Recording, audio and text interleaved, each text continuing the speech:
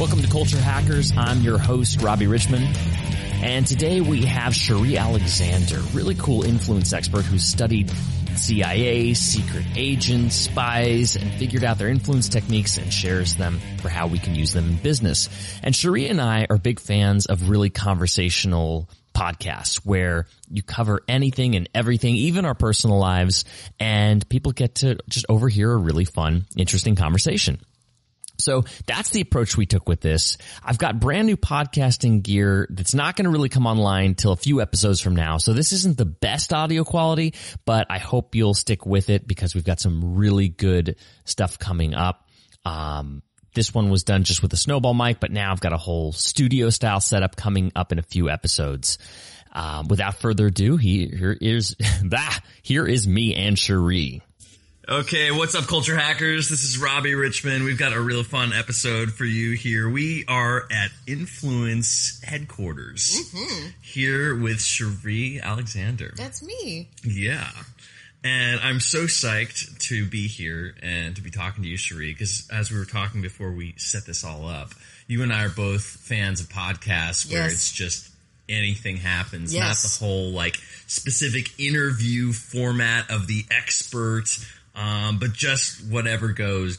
Yeah, I love just real conversations where one idea leads to the next, and you just never know what's going to happen. So speaking of that, you as a conversational expert, already getting into expert talk, but we're just rolling with the conversation. Yeah. So do you have a hack for getting into real conversation? Oh, yeah. I have a few.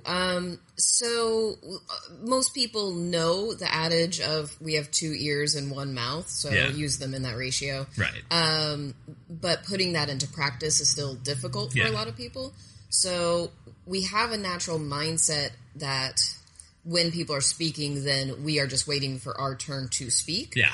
And I kind of help people flip that on its head to ease them into better conversations. And instead of wondering what you're going to say next, it's what you're going to ask next. So just simply by asking more questions, and people have a tough time with that sometimes. So what I tell them is when somebody's telling you a story, envision put a picture in your mind, like a movie playing in your mind. And wherever the gaps are, then that's what you ask questions about. Like, so if they're saying, oh, back when I was in high school, well, you don't know exactly where high school was. Was it in Ohio or was it in Southern California? And then you ask them, oh, yeah, where did you go to high school? And just you fill in those details with questions, and that leads to better conversation. Totally get that. I love doing that. I really love when people do that with me. Mm-hmm. Have you ever gotten this, though? I've gotten feedback sometimes that people feel like they're being interrogated. So that could be, I don't know, is that just me and my style is just interrogation style, or have you heard this before? Well, it could be because the other side of it is what I get from people is I regularly hear people say, I've never told anybody that before. That's awesome. There's very few people I've said this to, or wow, I'm telling you so much. I never share this much with people this early. I get that very often. So maybe in your style that is a little bit too pointed. Maybe you have to come at it from a few different angles. That's good advice. Because if they do feel like they're on the hot seat rather than in a conversation and sharing, then it puts a little different vibe to it. Yeah. Yeah. Huh. Yeah. Cool. I like that one. Yeah. It's a blog post / lesson I'm wanting to teach in my monthly coaching group is how to get people to tell you things they never tell anybody else. Right. Yeah. Because you studied like FBI people, spies, all those things like that. Yeah. So like you and I are both familiar with this concept, right? That in this whole info product kind of world, you give away some of your best stuff so that people know you've got great stuff, right? Right. So, like, what's your really good shit, dude? I always hate this. And the reason why is because maybe it's my own head block, or maybe the belief I hold is true, but the belief that I have is, what's my best for one person in one situation, it may not be my best for somebody else, because that's the beauty that I love about communications. Is you got to stay on your toes, and you have to know your mark. And for the people listening, the person that I referred to as the person you're trying to influence is your mark. I'm not saying you're putting a hit out on anybody. It's just this is your mark. This is your point of focus in the conversation. Yeah. And so, I mean, my best stuff in a soundbite, a lot of people like the conversation about ego suspension because, so ego suspension is that the best influencers for a period of time are able to suspend their own personal judgments, suspend their own values operating system, because the mission to connect with this person is more important than to stick to their guns about their own values. That's really cool. And that's what the CIA agents have to do. That's what military intelligence and interrogators have to do. That's what con artists do. And taking it out of that clandestine world and bringing it into our world, I think it's so powerful that your mission to connect with somebody is more important than you proving a point about your beliefs or values. And I'm kind of giving the 30,000 foot view on this, but one of the biggest stories, and 80% of the time I tear up when I tell this, so just fair warning. But one of the gentlemen I interviewed was he's military intelligence, and so he was the guy who went out with the teams and made contact with people in the villages to figure out, hey, you know, where are the bad guys, where are the guns, and just had conversations with people. So he was out on deployment and was with a caravan. That's not the right word. I can't think of the right word at the moment. But, you know, out with, there's like 5 Humvees out in the desert, and they're driving from one place to another. And they got hit by a bomb. And so 3 out of the 5 got hit very badly, and these are his guys, and now he has brothers in arms that are now dead.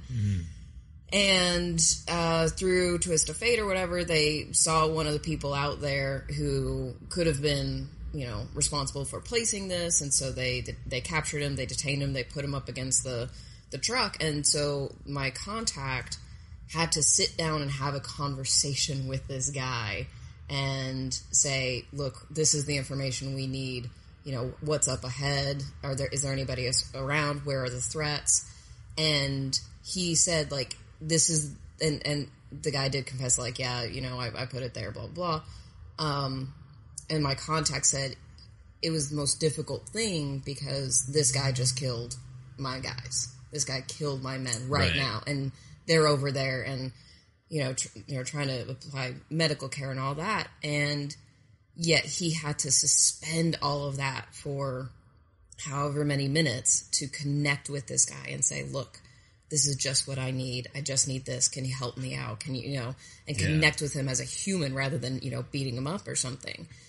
And so that's what I referred to a lot of the times with the guys that I've interviewed, and women, is they're in the major leagues of influence. That's the major leagues of having to use these. And so we're playing t-ball compared to what they're having to do. Yeah. And so when somebody has like a conflict with their coworker or something, it's like you can easily suspend your own shit for, you know, a 30-minute meeting in order to solve this issue with your coworker if that guy can talk face to face to the man that murdered his brothers in arms. Right. You know? Like, you have the capability. And if you say you don't, then you're just lying. Got it. I think that makes sense, too, from the perspective of there's always time to judge, but there's not always time to be in that moment. Oh, what a good point. Absolutely. Yeah, you can always, and keep in mind, like, the guy never thought he's buddies with this terrorist. Not at all. Like, the guy had to go where he needed to go and be punished or whatever. But in those critical moments, you just need the temporary ego suspension, where your ego is suspended above you like a balloon. Yeah. You still have the cord, you know, the little tie to bring it back down when you need it. But where this all came from was from theater and acting, is that phrase of temporary suspension of disbelief. That you don't believe the movie or you don't believe the play unless you can temporarily suspend that disbelief. So you, in those moments, to connect and build rapport and be curious about your fellow human being instead of judgmental, you can do that for a moment. Go home, bitch about it to your husband or your wife and say, that asshole, but at least we solved that problem. That's totally okay. But in the moment, with the person you may not get along with, just, you have to suspend all that for the greater good of whatever it is that you're trying to accomplish. So I've literally been playing with ego detachment. Cool. Like, Right before I was here, where I was coming from, was the flotation tanks. Oh, okay. Have you heard about those? Yeah. Yeah, like Joe Rogan talks about them all the time. Yeah. Yeah, so you're in this tank. Right. That's like the size of a Honda, and it's got like 10,000 pounds of Epsom salts, all skin temperature. It holds you up. Right. It's dark, you can't see anything. You got earplugs in, you can't hear anything. If you stay still, you literally can't feel anything. Right. So it's like you're removed from your body, and all you are your thoughts. Right. And it's like it's the craziest experiences I have in there, where sometimes it's totally peaceful and relaxing. Sometimes it's freaking out. Sometimes it's like, how do I turn off my brain? Yeah. And oddly enough, some of the scariest times are when I stop literally thinking, because I'm on this edge of a complete freak out. Because without that, it's like, what is that? I don't feel my body. I don't have any thoughts. There's nothing going on there. That's usually what people call Zen. It is, but and you're calling it a freak out. What is the freak out? Like, it's just you temporarily detach and you freak out from that second. Because it's this. I can't even describe the feeling, but you disappear. Because if we're pieced out and Zen here, you still know there's a couch here. You still you feel all those things. But imagine having all your senses taken away, where you literally don't even sense your body anymore, and then you stop thinking, and then it can kind of it's weird. Today it happened where when I stopped thinking, there was a part of me that said, what if I can't come back? Because I'm going somewhere else. I don't know where I'm going. It's going into this oblivion. Right. And it oddly enough feels like death. Right. Because I'm just going into pure state of nothingness. Yeah. And it's freaky. It's cool. It's so interesting that you say that, because I just finished reading Ryan Holiday's book. The Obstacles of the Way? That's the one. And it's got a lot of Stoic philosophy in it. And I've read Seneca and Marcus Aurelius, and both those guys and a lot of the Stoics say that you should contemplate your own death, daily.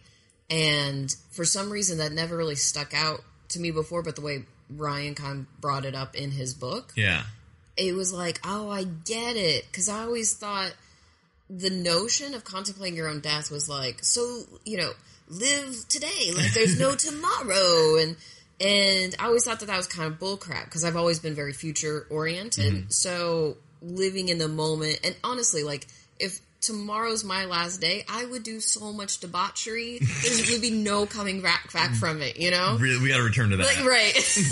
Little footnote there, bookmark.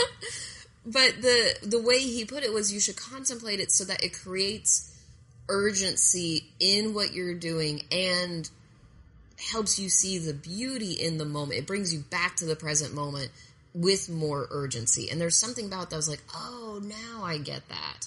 Because I always thought it was,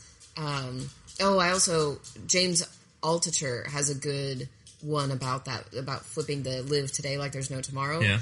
He says, instead of thinking today is your last day on earth, you should think about that it's your loved one's last day on earth. And then how would you treat people differently today? Wow, that's a good twist. It's huge. Because my whole thing is, and you know this, but my company is observe, connect, influence. Those are the three main stages of influence. You observe them, then you connect them with them, and you influence them. The connect portion is so critical, and yet can be kind of one of the more intangible parts of the whole lesson. And yet it actually led to, and you know this, that now when I go on long walks with my dog in the afternoon, I used to just listen to podcasts. Yeah. Now I only listen to podcasts in the morning, and then on the afternoon walks, I ask myself, who can I call? And so I call people that I haven't talked to in a long time. Right? I've been calling my parents a heck of a lot more than I used to. And it's because of that lesson that I heard James share, is if today was their last day, how would you be different? Yeah. I thought that was huge. I thought it was beautiful. Awesome. Yeah. Let's go back to your last day, though. What are some of these debaucherous things you would do? Where's the shopping list on this one? I would say, come on, dog's moving around. I don't want I thought we were having a conversation here. Honestly, this is it's the most primal part is that if today were my last day, I would just want to be having sex 24/7 until the clock runs out. Serious narcotics would not be involved in this? No, I've never, no. Well, there'd be wine. There'd be a lot of wine. But if they say, like, heroin is just the best thing ever and it trumps sex, you wouldn't want to... No, I don't think so. That's done with needles. You can snort it, too. Oh, I didn't know that. Mm-hmm. See, I'm such a noob. No, I mean, even like with pot... See, here's the thing. I haven't had success with drugs in the past. Oh, so you're not good at drugs. I'm not good at drugs. I have attempted to smoke marijuana 3 or 4 times, and I've never had any effect whatsoever. Yeah. Like, even the friends around me, they're like, yeah, you're not getting... I'm like, no. And I've even had them, like, coach me. Like, but you never tried eating it. I did have a brownie once, and that... It was... I did feel something, but it was disappointing. It was like... It was just... chill, like my brain was totally normal, but my body was like kind of sleepy, you know, it just felt heavier, you know, and that wasn't the time, you know, I wanted the high where it's like you're laughing at the dumbest stuff. That's what I wanted. Right. And so I haven't experienced that. Yeah, so drugs thus far have been disappointing, and I've never been... Here's the thing is, like, even going out to clubs and stuff, I have always been mother hen. Like, I've always been the most sober. I'm always the one checking in on my girls, making sure everybody's okay, making sure, see if anybody needs to be saved from some dude at the bar or something. And so I've just always been that responsible one. And so any sort of mind-altering thing, I would have to be in a very safe environment. I guess if it's my last day... No, because then what if it goes wrong? I don't want my last day to be, like, freaking out that the frogs in the walls are going to attack me from the melting lava on the floor or whatever. I don't want that. That would be... No, I'll stick with what I know. You know, I don't want to take a risk. Fair point. And be concerned about... Yeah, no. Got it. So you just pretty much... You just take out your crush list and you just go find them as fast as possible. Yeah, pretty much. Yeah, and I would totally guilt trip the shit out of them. Be like, I'm dying, you know, you gotta do this. Well, you could try lying. I could. Try it now. Or I could just... We've got a cell phone. I know no people. That would be so funny if I actually called somebody up on this podcast. And then some poor guy shows up. He's like, oh, where is this not happening? Oh, okay. Damn it. Just tell me wait a half hour. We'll be done. What would you do last day on Earth? It's a good question. I probably would try a bunch of different drugs to see different kind of altered states. I definitely...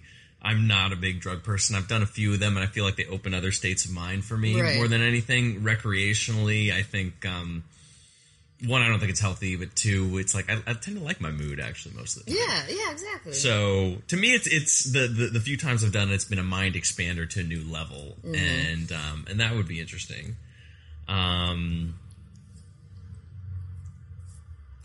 You know what's, I mean, this may be a really weird answer, but, like, I wouldn't do a whole lot differently.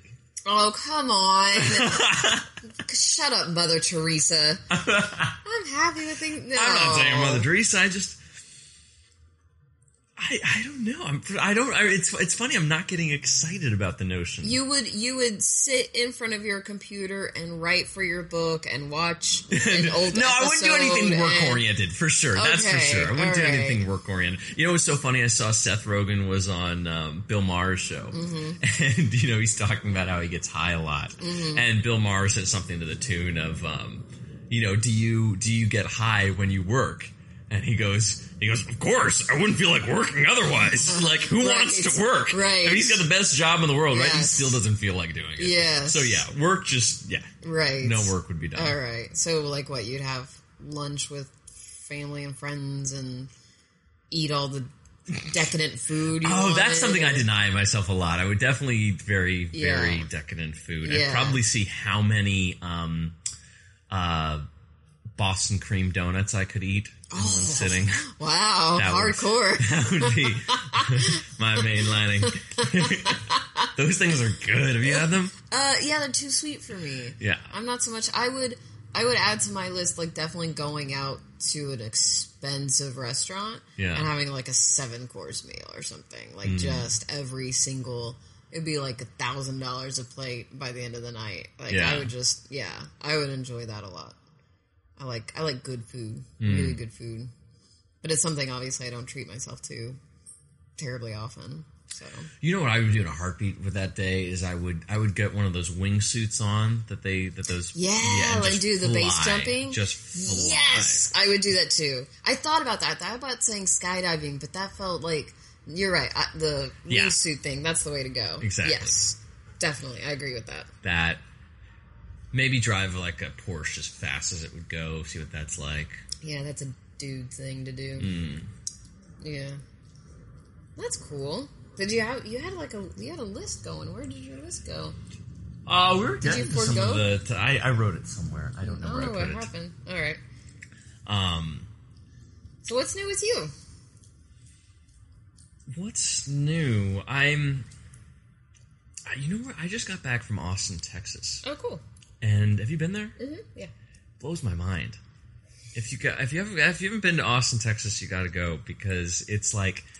It's got so much soul, the food, the music, the people. Like, it felt like this promised land when I was there. Really? Yeah. You think about moving there now? I'm seriously thinking... I have so many friends and family in LA that I don't want to leave, but of spending a lot more time there. Right. Like, throwing events. Like, when I was in Vegas with Zappos, like, there was a certain magic to Vegas at that time where it would draw people, you know, because it's Vegas. And then the Downtown Project became about downtown, and I realized with events, like, the city can do half the work for you. And there's something about Austin where people go and they just feel this connection to soul. And so I would want to actually host events in Austin. Nice. That's a good place to do it, too. Yeah. Yeah, they got a lot of venues and stuff. And yeah, Austin's good. I like Austin. Yeah. And I've been talking to people there and other places about this. This is what I was going to mention to you, too, like where I see public speaking evolving to. Right. So the analogy I use is going from rock to hip-hop. Okay. Because rock is all about the rock star. You know, it's the Tony Robbins. It's the one at the front on top of the stage, like creating the show, right? Hip hop gets into this really collaborative vibe. Yes. You know, people can jump on each other's albums. Yes. They help. They love working with each other. They hang out with each other. And to me, that's the evolution I want to see happen with speaking. I like that. And so it's less about us sharing a stage where it's like, now Robert Richmond, now Cherie Alexander, now, you know, it's like, that's just a lineup of rock stars. That's just, you know, a music festival, essentially. Right. But, and I honestly, I don't know what this looks like, but it's going to, I believe, look a lot more like improv comedy than it does public speaking. Really? Yeah. Well, okay. Is that where I lost you? No, I'm with you, though, because there's a few biases that came out of that. Really? One is, I think there are many speakers who claim that they can just get up and talk without anything pre-planned, and they're still amazing at it. Yeah. There's plenty of speakers who say that. Yeah. Now, the ratio of those who actually are good at it, I think, is less than 10%. The ones that I think are good at it, it's because they know their content so well. Yeah. But the vast majority of speakers, they talk on a lot of different things, or they just like to speak. So they'll say, do you talk on such and such? Yeah, I talk on such and such. So I think that plays a big part in it. So that part of the improv comedy, I guess, is what kind of got to me. I was like, I don't know if it's that, but... What was the other thing you said of... See, here's the thing about the improv comedy, though, is that having taken several rounds of classes in it, it's amazing how much, to me, it's more about the connection and relationships than the individual talent.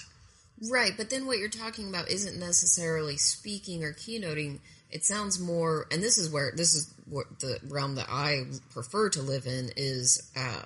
workshops, training, facilitation. That's my sweet spot. I'll do a keynote. I can do a keynote, but I love the connection. And that's where I've done improv as well. And that's where that training becomes so handy, is where you can learn how to handle the group, how to lead them, how to feed off of them, because it is more interactive. Yeah. But there's a limit to that. You know, the interactive groups, you can cap out at, I mean, I don't know, 100, 150, and that's a different, but for like the arena type of events, right, that's not going to happen. Maybe, I don't know. I mean, I definitely agree with you. I can see it working way easier with a small, less than 150 group. Right. I think that's where groups get their better value. Absolutely. I mean, it's like you go pay 20. It's like the speech that you hear at an arena event. No offense to anybody that doesn't, but that value from those speeches are like $25. It's like the cost of going to the movie with popcorn and stuff. Right. You're entertained, you feel a difference, and then that's going to be gone later on.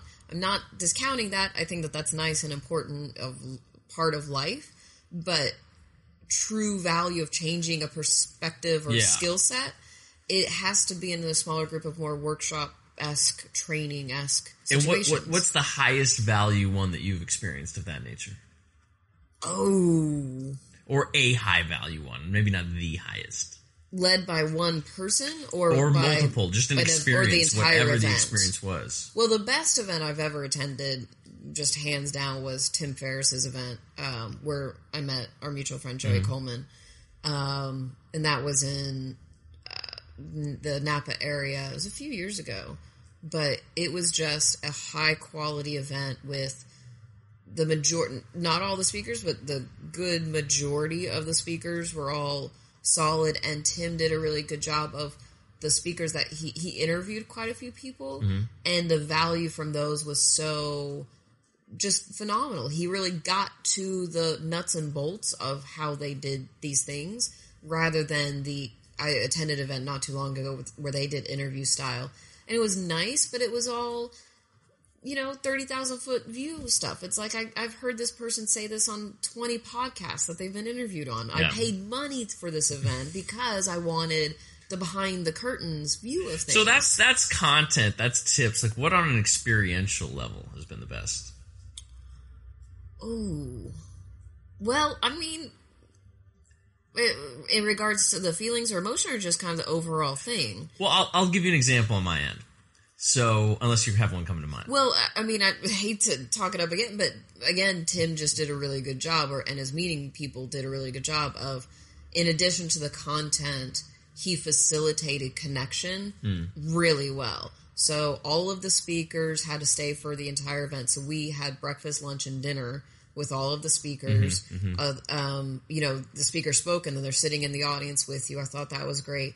And then at night, I mean, it was a hefty meeting. It was I think we paid $8,000 to go. So, but at night, you saw your money put to good use. At night, we went to all these amazing venues around Napa, and again, it facilitated even more connection rather than, and there was no hallway chat like most events where people are the better part of business is really done in the hallways. Yeah. He didn't allow any of that. It was like you were in a college master class. And so, yeah, I'll try to think of another one, but you had one? I just went to one called Gamma by Jesse Elder in Austin. That's what I was there for. And we'd met at Mastermind Talks, Jason Gaynord's event. And we both connected because we said how much we really like experiential learning. And he said he learned about it through MMA fighting. He said, I could study a roundhouse kick, but you get that from somebody. You get kicked by somebody, like, oh, that's what that is. Right. And you just know it in your body, right? So one of the things we started with was what he called Fight Club, where we got gloves on, got the bags on, started fighting. And one of the things that just blew my mind was, at first we were just punching the bag, like left, right, bag, somebody's holding it. And then he had two people doing anything they could to take us away from the bag or distract us. So they pull our leg, put your hand in front of your eyes, pull your hair, anything.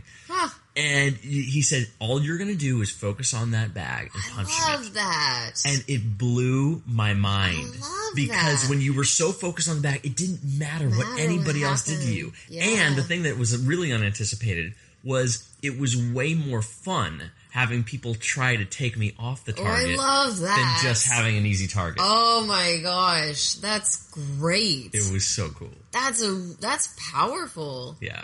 Because that's one of the reasons why I picked up the book Obstacles Ways, because I've been feeling a lot of, in its vast majority, internal obstacles that I've been battling. And that's, I feel like I was just really happy that book came into my life at the right moment. But I love that. That's even more fun, and you're more worthy of getting the target when something's trying to take it away from you. Yeah, I love that. Ricky Gervais says that quite often, is because he didn't achieve success until he was like in his early 40s or something. Yeah. So he talks a lot about that. He's happy that it took that much longer because he had to earn it. You know, it didn't come easy to him, and it did come to him at a younger age. And so there's definitely something to that. Yeah, for sure. That's really cool. It was really, really cool. Great group of people. Awesome. I want to see if I can steal that idea in some way without completely ripping it off. That's awesome. And so he was an MMA fighter originally? Yeah, an amazing story. Such an incredible story. Nice. Is he going to be on one of your podcasts? I hope so. That's a great idea. Yeah. Didn't do it till now. Yeah. That should definitely happen. I got to ask, since we're in the flow of the conversation, is there any aspect of the internal struggle you'd be comfortable talking about? Sure. I mean, just the overall procrastination demon. I'm really good at finding something else to do, and I mean, I've struggled with depression pretty much as far back as I can remember, around the age of 12. So that's always kind of been something I have to be aware of and manage. And what do you think it is? Not for you personally, but like, what is depression? Oh man, that's above my pay grade. I mean, it's a lot of different things. I think it can be chemical. It can be a lot of chemical imbalance at being a part of it. Or it can be psychological, that depression could have been modeled for you for a vast majority of your life. So you've seen that, and that's how many people in your life coped with things. But you don't think it comes down to a certain belief that's at play, that's running the show? Not in my personal experience. Well, okay, yes. But I don't think it's a single belief for everybody. Like, I don't think it's one belief that's the through line for everybody. Yeah. So, I mean, when I'm in that dark place, I do hear certain tapes that play over and over. Yeah. And that's difficult it's a process to cut them out. Right. Yeah. But I guess I struggle with saying belief because, I don't know, I feel like what gets me out of the dark place is I have beliefs and values that ultimately trump that, you know? Mm-hmm. So, and I have a really phenomenal friend and coach, Sabrina Boleyn, who guides me through a lot of that. Mm-hmm. And the way she talks about it is, and a lot of spiritual people talk about this way as well, is that a lot of those negative tapes, that's your ego talking. That's not your true self. That's your this other part of yourself. That's your societal self. That's your whatever. Yeah. And instead of trying to fight that and combat it, which sometimes leads to fatigue or shame or guilt because you have these thoughts like, oh, that's a bad thing, but it's inside of me, it's part of me, so then you feel shame because of that. Mm-hmm. One thing that has helped is like you just simply acknowledge and release. It's like, okay, I hear you. That's there. I acknowledge that. What if there's a different, how can I and there's a bunch of different like mental strategies that I kind of have to turn to help me through it. But yeah, she always kind of helps me through it by saying that's the ego and ultimate. Oh, and this is something I've learned in NLP that's helped me a lot. I've been doing a lot more of self-hypnosis. And I'm trying to think how to whittle it down for this, but the basic idea is that is a part of you, and ultimately every part of you is trying to serve you in some way. Now, it may be going about it in an ineffective way, but at its core, that part of you is trying to help you. Now, for me, I think some things that have come from that, exploring that, is that part of me is trying to protect me from fear or potential pain or whatever it is. And so once you see the good, it's the same thing that oh my gosh, I just now realized this. It's the same thing that I teach people about connecting and influencing other individuals, is even though that person's going about it a way you wouldn't go about doing that or whatever it is, then still at their core, they're doing the best that they can. They're doing it out of a place that's ultimately a good place. They just don't know other mechanisms to, go through something. And so that part of you ultimately has a good intention. And so if there's some different hypnosis and discover, you can ask that part, like, what are you trying to accomplish? Tell me how you're trying to help me. How are you trying to serve me? And you get a response back. And it's, I'm trying to protect you. I'm trying to, whatever it is. And then you say, thank you for that. And then you turn to other parts within yourself and you say, I need you to be stronger right now. I need you to step up, or, how can you serve me? And you can make the dark place part smaller and the more helpful part bigger. And there's just these different kind of mental techniques you can go through that make it's basically talking to your subconscious. It's a way to talk to your subconscious and then work things out. And it has really helped me a lot. Yeah. Cool. Yeah, there's a self-hypnosis thing, a routine kind of that I've been going through recently. So what would somebody Google if they wanted to find that? Oh, man. I don't know. I've got it from so many different sources. So, a great place to start in general is neurolinguistic programming. And so there's a well-known book. It's like Principles of NLP that you can pick up. It won't go into this part, but what this side of NLP I've learned from getting certified in neurolinguistic programming. So I don't know literature. Yeah. The best part I learned about it was the idea that neurolinguistic programming is language programs your brain. Right. So when somebody says, I am depressed, the brain programming language says I equals depressed, meaning there's no difference between my identity and depression. This is yourself. And that you slowly move out of that by... I'm feeling depressed. I have emotions of depression currently. Exactly. Right. And then even too, I think where it becomes most helpful is getting as almost scientific as you can. I feel, tired.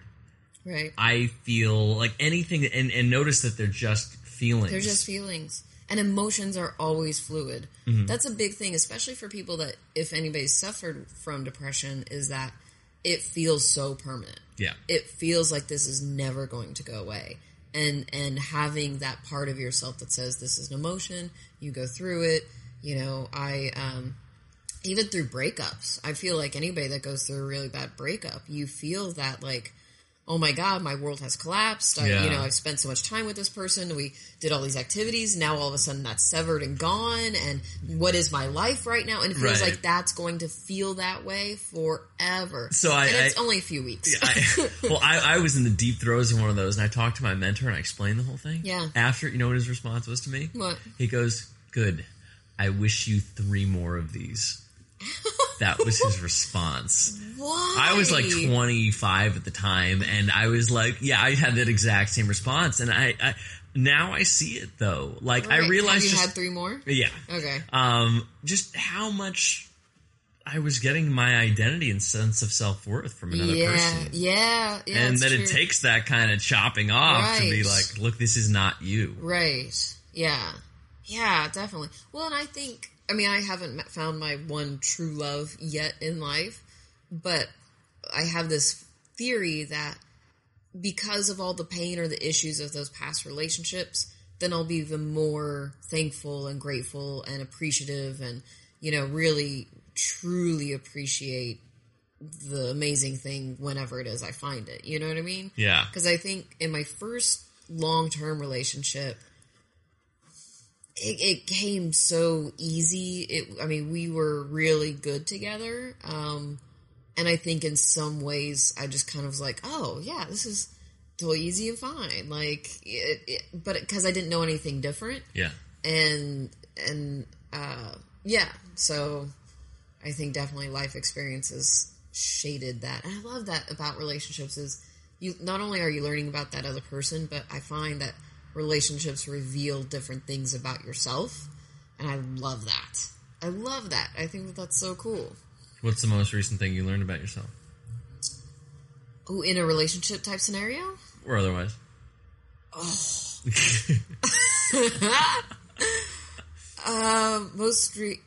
Say it again. The most recent thing I've learned about myself? That you learned about yourself, yeah.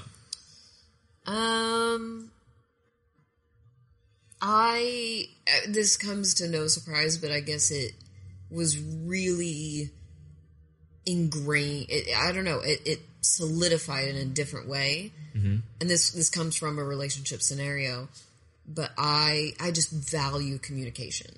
I know that sounds like a surface level blasé answer coming from a communications expert, but what I mean by that is in my last relationship, I don't fight. I've never fought in a relationship. Huh. I don't have fights because I feel like once you get to that emotional place where your rat brain is taking over, then you're no longer effective in this communication, and that's where a lot of hurtful things get said. Right. So I've had people say hurtful things to me, but I refuse to do so because I know the cut it has on me, and I just can't bring myself to. If I want to cut somebody, I'm really good at, like, if the pen is mightier than the sword. But when you want something so intimate that you could go there, I mean, granted, not often, but like that you could bring all of yourself to the table, even that. No, because I feel like that's not a part of myself. I don't think it's essential. I think to openly, and this is what I mean by communication is so important for me, is that to honestly express your needs and emotions and your sadness or your anger or being upset, that's okay. But that's not a fight. A fight is when I am so angry and upset that I'm going to turn the tables on you and then somehow make it your fault or place blame on you or cut you just so I feel more empowered in this situation. Mm-hmm. I don't do that. I don't do that at all. And so my last relationship, his natural inclination was to go to fight. Yeah. And I think that's just because of his background or whatever. That's fine. But then the other thing that he did was he walked away from conversations. Mm-hmm. And I've never had that happen before. And it just went all over me. It was just like my entire body was just shaking with what the hell are you doing? Like, you just don't do that. It's the ultimate sign of disrespect for me. Mm. And if he had said, like, I just need a moment to think this through, that's different. Yeah. It's different than just walking out. Yeah. And so that's what I mean is communication for me is a sign of respect. It's a sign of emotional intelligence. It's a sign of love. And that's what I mean. So I feel like it's not as surface of an answer as it first appears to be. Yeah, that makes sense. Yeah. Huh. What's your recent self-realization? My recent one is, I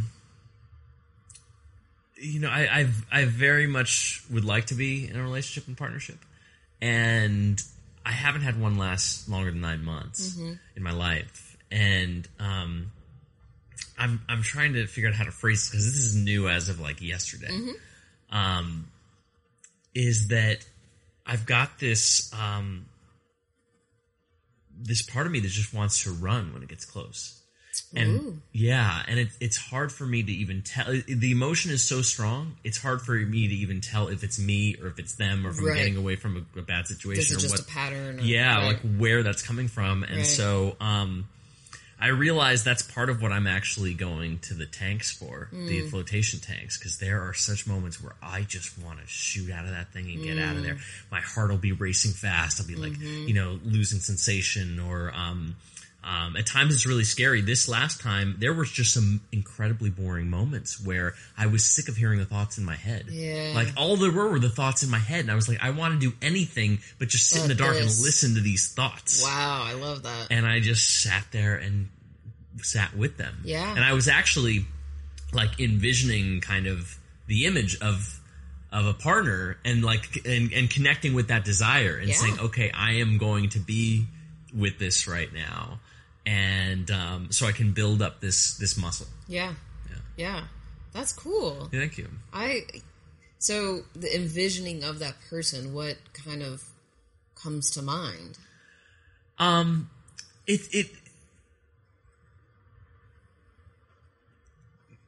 What comes to mind is that, like, it's almost like this fear that I could have something that I really want, and I will be the reason it doesn't work out because of that, like, instinct for some reason to flee. Right. And that, like, now while I'm in this place of not wanting to jump, this is where I can do, like, this is where my dojo is. This is where my training is. Yeah, totally. And it feels like it's some kind of muscle training around not reacting. Mm-hmm. Like that I can sit in the moment long enough. I actually said to myself in the tank, I said, I will only let myself get out during this if I want to stay in. So if there's a moment where I want to go out, I can't get out. If I'm enjoying it, then I can. Right. I get so that. Like rewiring my brain to the experience. Yeah, no, that's good. That's really good. Yeah. Yeah. And maybe one of those next steps is like figuring out when you feel that need to flee outside of the tank, like figuring out kind of your coping mechanism or your operational system, you know, like your plan. Like what is the plan for when this happens? So that way you don't give in to the reaction. You know what I mean? Like I don't know what that would be. I feel like that would be I don't know either. I think it's for me it's just getting really comfortable with uncomfortable feelings. And on that level. Yeah. I don't know. I mean, but we'll always have uncomfortable feelings. It's interesting. I agree and I don't, because like you said, the belief is just like conditioned thought. Like we keep any habit, it's just something that we do over and over again. Any thought, something we do over and over again. And something I learned about leadership was somebody said leaders make a pattern or a habit out of doing things they don't want to do. And then that habit makes it easier. Right. You know what I mean? So I think, I don't know. I've ever since I've been going to these tanks, I've been feeling really good. Yeah. Like way more relaxed. Yeah. And I think you can actually entrain and become this habit of actually enjoying yourself regardless of the situation. Yeah, no, that's a good point. Absolutely. I feel like that's what I'm still working on it, but I feel like that's what meditation and this self-hypnosis stuff does for me, is for when those moments happen, I can easily do a quick check-in, and then it's like I can almost feel the brainwaves shift for a moment. Like they just go, oh, okay. And then it doesn't, now how long that moment lasts kind of depends on different situations, but I always know that that's an anchor I can always turn back to when I need to. Right. Yeah. I mean, I think everybody needs to make it a part of their practice in some regard.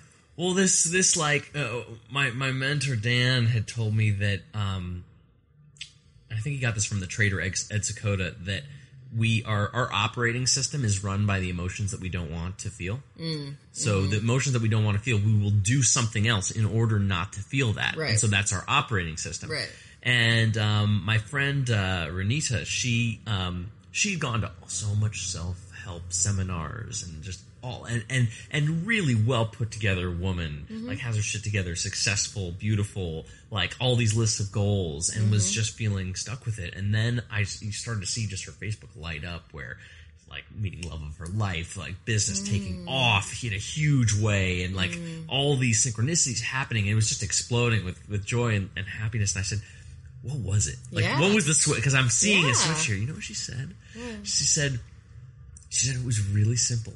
She said, I would take the list of everything I have to do. She said, I'd find the thing that I really don't want to do, and I would do that first. She ate the frog first. And then find the next one. Right. And then the next one, and then the next one. And she said that was the greatest spiritual practice she discovered. Oh, damn it. You thought it was like a certain kind of wine, didn't you? Oh God, is it Cabernet? Which one is it? Hey, I would wish that the Dalai Lama would stand up and say, "Look, folks, the answer is wine." I was hoping it was some meditative practice. No, but eating the frog first. Yeah, all right, fine. Fine. Frog for breakfast, frog for lunch, frog for dinner, until there's no more frog. Fine. God damn it. All right. Well, good. That's amazing. That's a really cool. But I like that. That's a different perspective on it, though. Of it was the most amazing spiritual practice. I've never looked at it as a spiritual practice. Every time I've heard about, because I think it was Mark Twain that said you eat the frog first or whatever. And anytime I've heard that, to me it always resonated as a, I don't know, kind of like you go to battle, it's training, it's discipline, this is what it felt more like a fight. And it's like, okay, you win that fight first. And I've always, growing up, for whatever reasons, that fight mentality has been a big part of it. And it's only been within the last few years that I've realized how ineffective that mental model is for me in many different ways. Yeah. And so I think that's one of the reasons why that adage never resonated with me, but turning it into more of a spiritual experience, I can jive with that. Because what I've discovered for me with it is that those things I don't do are actually taking up energy within me. Yes. It's taking energy not to do. Oh, completely. Completely. Yeah. And then once it's done, no. It's just like working out. There are times when I look forward to working out and all that stuff. I'm happy to drive to the gym, but of course there are those days where it's just like, ugh. But once it's, I don't know why I sound like Arnold Schwarzenegger right there. Yeah. I don't want to work out. Not today. That's really good. But after every time I've gone and done it, then I leave feeling great and I'm so happy I've done it. Yeah. So it's the exact same thing. It's just kind of figuring out how to anchor that positive sensation better so you're more willing to want to do it, or I don't know, but yeah, definitely making it a spiritual practice makes it more intriguing to me. Yeah. For sure. Because then it doesn't feel like a battle. And if I don't do it, then I don't feel like I've lost. Maybe that's a big thing. Is because then if it doesn't get done, it's like, then I don't know what that would be, but yeah, it wouldn't feel like a failure. It would be something different. Something to be curious about, to examine. Yeah. Yeah. That's really cool. Yeah. I like that. Now, tell me about this mentor situation. Is this like a formal mentorship, or is this like a mentorship that grew out of just kind of casually? Or I'm curious about this mentor world. Yeah, for me, it always happens organically. Like it's like they show up. So the first one I told you about when I was 25. He was literally looking for people to like companies to mentor, and they found my company through it.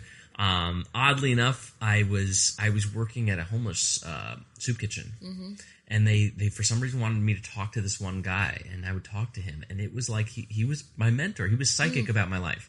I don't know how, but he would just know what was going on in this weird way and would tell me things. And then this most recent one, Dan, he came to Zappos, and he just had the best questions. Talk about having really interesting questions. He just had amazing questions. And I learned a lot about consulting through him, because I learned that the best consultants, they never even pitch you. Because I said to him, how do I take what you're teaching me and bring it into my team? Right. How do I pay you money to get you in here? And I did. We did some training with the team. And I call him the Obi-Wan Kenobi of culture, because he's seen everything, he knows everything, and he just drops these bits of knowledge and just gives me such wisdom. Little things, like one of his lines was, ask for help when you're on the way up, because when you're on the way down, it's too late. And so we've worked together on projects. It's just, I don't know, for me, it's always been a real natural evolution. Cool. That's cool. Because I've had mentors in the past, but it feels like that's been a kind of a hole for me in the last 2 years, I'd say, as I haven't had that mentorship. I've had kind of angels, that have swooped in and helped and given me, but not somebody I felt like I could really turn to and not feel guilty about turning to them and saying, yeah. So I've always been curious about that. Yeah. I actively, and talked about this once on another podcast, but I actively sought out a mentor once. And he was very excited about it. I was just like, yeah, definitely. And then, life gets in the way, and I'm not going to push the issue, of course. Right. And so, yeah, I find that relationship fascinating, and I'd love to mentor somebody. But have you ever done it? Not in a formal capacity. I don't know. No, I guess I wouldn't say that, because anybody I have quote unquote mentored thus far, it's been more in a peer-to-peer situation. So it's more like mastermind-esque than I would say mentorship. Right. Other than, there's the people I coach and the people I consult, but that's not, it's a different type of mentoring, I feel, is like coaching in a different regard. Yeah. You know what I mean? Yeah. I bet you could mentor some millennials. I think they need a ton of mentoring. Maybe. And they like it. I'm like one of them. Learning and what? I'm a millennial. You are? Yeah. You're on like the older end though, right? Screw you. You are. Just talking technically. I don't know. I'm definitely a millennial. Probably on the what are the range? Do you know the dates? The ranges? I guess it's born like 1980 to 2000. Oh yeah, so I'm on the older-ish end. Yeah. Because if it's 80, then even my brother's a millennial. Yeah, I guess he's a millennial. What year are you born? 83. 83. Yeah. So yeah, I'm a. But I've been recently to some talks of some millennial experts. For some reason, it's coming in on all angles for me. Really? Part of it may be because I took a post at the American Jewish University as a chair of the business program, and so it involves mentoring students. But I'm really realizing, though, I think the bigger issue is they're going to dominate this earth. Right. Like they're going to take over, and they're going to be the only generation to really have a means to connect to each other worldwide with the internet for the first time. They've grown up in a world. You've grown up in a world where everything's changeable. Everything on a screen is changeable. Things happen, like the USSR goes down in a moment. They really feel they can create anything they want. And I think it's true to a certain extent, and it's not. Right. Like, it's kind of, we're not quite there in the world that they dream of. And there are these weird kind of idiosyncrasies of it. Like, they were talking about how it's a common occurrence now for millennials to bring their parents to job interviews. What? Yes. Like, this is why you're on the older end of it, because, like, you don't do that kind of thing. What? Like, not just mom and dad are dropping me off at the job interview. No, they're at the interview. And they say, what? They're just, like, their parents are now so involved in kids' lives, way more than before. That's the parents' fault. But it's happening as a generation. Well, then it's a generation of parents' fault. Like, that's just dumb. No, I do not agree with that. I also don't agree with the whole, let's play a sport and then nobody wins and nobody loses. Right. That's bullshit. Yeah. I hate that. Because it's not, No. When I was in grade school... So maybe it's not the millennials' problems, it's the Gen, Y, who's over interactive with they're over involved in their kids' lives and trying to coddle too much. Right, exactly. Yeah. Exactly. Yeah, that's crazy. Yeah. One of them was even saying they will ask, like, what role parents will play in their workplace, because their parents are part of their whole lives, so they're obviously going to be part of their lives now, too. Wow. Like, I was incredulous at first, until somebody in the audience said, yep, that's been happening at our workplace, too. And, yeah. I don't know what to say to bizarre. that. That's crazy. The only experience, like, I'm a regular lecturer at USC, and in the past, every time that I've done my speech there, I've always said, and I have internships available with my company. If you're interested in X, Y, or Z parts of what I do, then, let's talk. And I've had the handful of the kids raise their hand, but their follow through is just abysmal. It just doesn't work. And I've always kind of chalk that up to, they're college kids. I think I did stupid stuff like that in college because I didn't know any better. I didn't know that you're supposed to follow up in an email like 3 days or less, depending on whatever. And like, right. so I always just kind of chalked it up to the fact that they're still in college. I don't know. Maybe it is a millennial thing. I don't know. They're I don't know. They seem like good kids, but I see them once a semester, so it's not like I'm overly involved. I was just thinking back to grade school when if two kids got into a fight, like they would. I'm not using any exaggeration. They would literally give them each boxing gloves and headgear. Nice. And they would duke it out. Nice. Like, I'm okay with that. Yeah, I mean, it's not you can't ever see that happening today. Oh, right? No. Yeah, definitely. That's so funny about the parents thing, because I feel like a big part that shaped my life was, it was when I was going into middle school, and there was a whole situation of like, we were in a completely different town for where I was supposed to go to school, but we were moving into a house and the house wasn't ready or available. I don't remember all that. But anyway, my mom had to drive us half an hour to school every day. And so if I left my homework at home, there was no saving me. Like, she had to go to work, and there was no way she's on her lunch break going to drop it by. Like, there were so many instances like that where it was pretty early on. It was like, you're on your own. You gotta take responsibility. You gotta do what you're supposed to do and get your stuff together. And, so yeah, I've that whole, keep in mind, I had very active parents in my life, and they're great and they're wonderful. But that overactive parent, I mean, they're involved in my life. They always have been, but they're not coddlers. Yeah. I was never coddled in any regard. Now, granted, it was a way different world back then, but I'm always amused by the story of Richard Branson growing up. I think he was like, 6 years old or something, and his mom just like drove him like miles out and just dropped him and said, "Okay, find your way home." Right. And he found his way home, and it's so funny because he gets there and it's like, "This is miraculous! I got here." And his mom says, "Yeah, get the plates for dinner. Right. Set up for dinner." That's right? awesome. Yeah, That's he became awesome. self-sufficient really early. Yeah. I mean, you have to at some point. One would think. I don't know. I don't know what the future holds. That's way too big for me. What does your future hold? Oh dear. Let's see. It holds. This isn't the end of the world question. This is assuming the world keeps going. The world keeps spinning. Yes. I'm working on my book and looking forward to. Is that your frog? Getting that going. It's one of my many frogs. I have many frogs. And this is just like, honestly, the idea itself is pretty new, but I'm thinking about hosting a live event in 2015 for the first time. Cool. So it'll probably be like, I'm thinking like August or September. Yeah. Yeah, I think that'll be really cool. But my main focus right now, in addition to, of course, going to associations and companies for speaking, is I launched a membership program a few months ago. Oh, right. Mm-hmm. I am in love with it. And the group is amazing.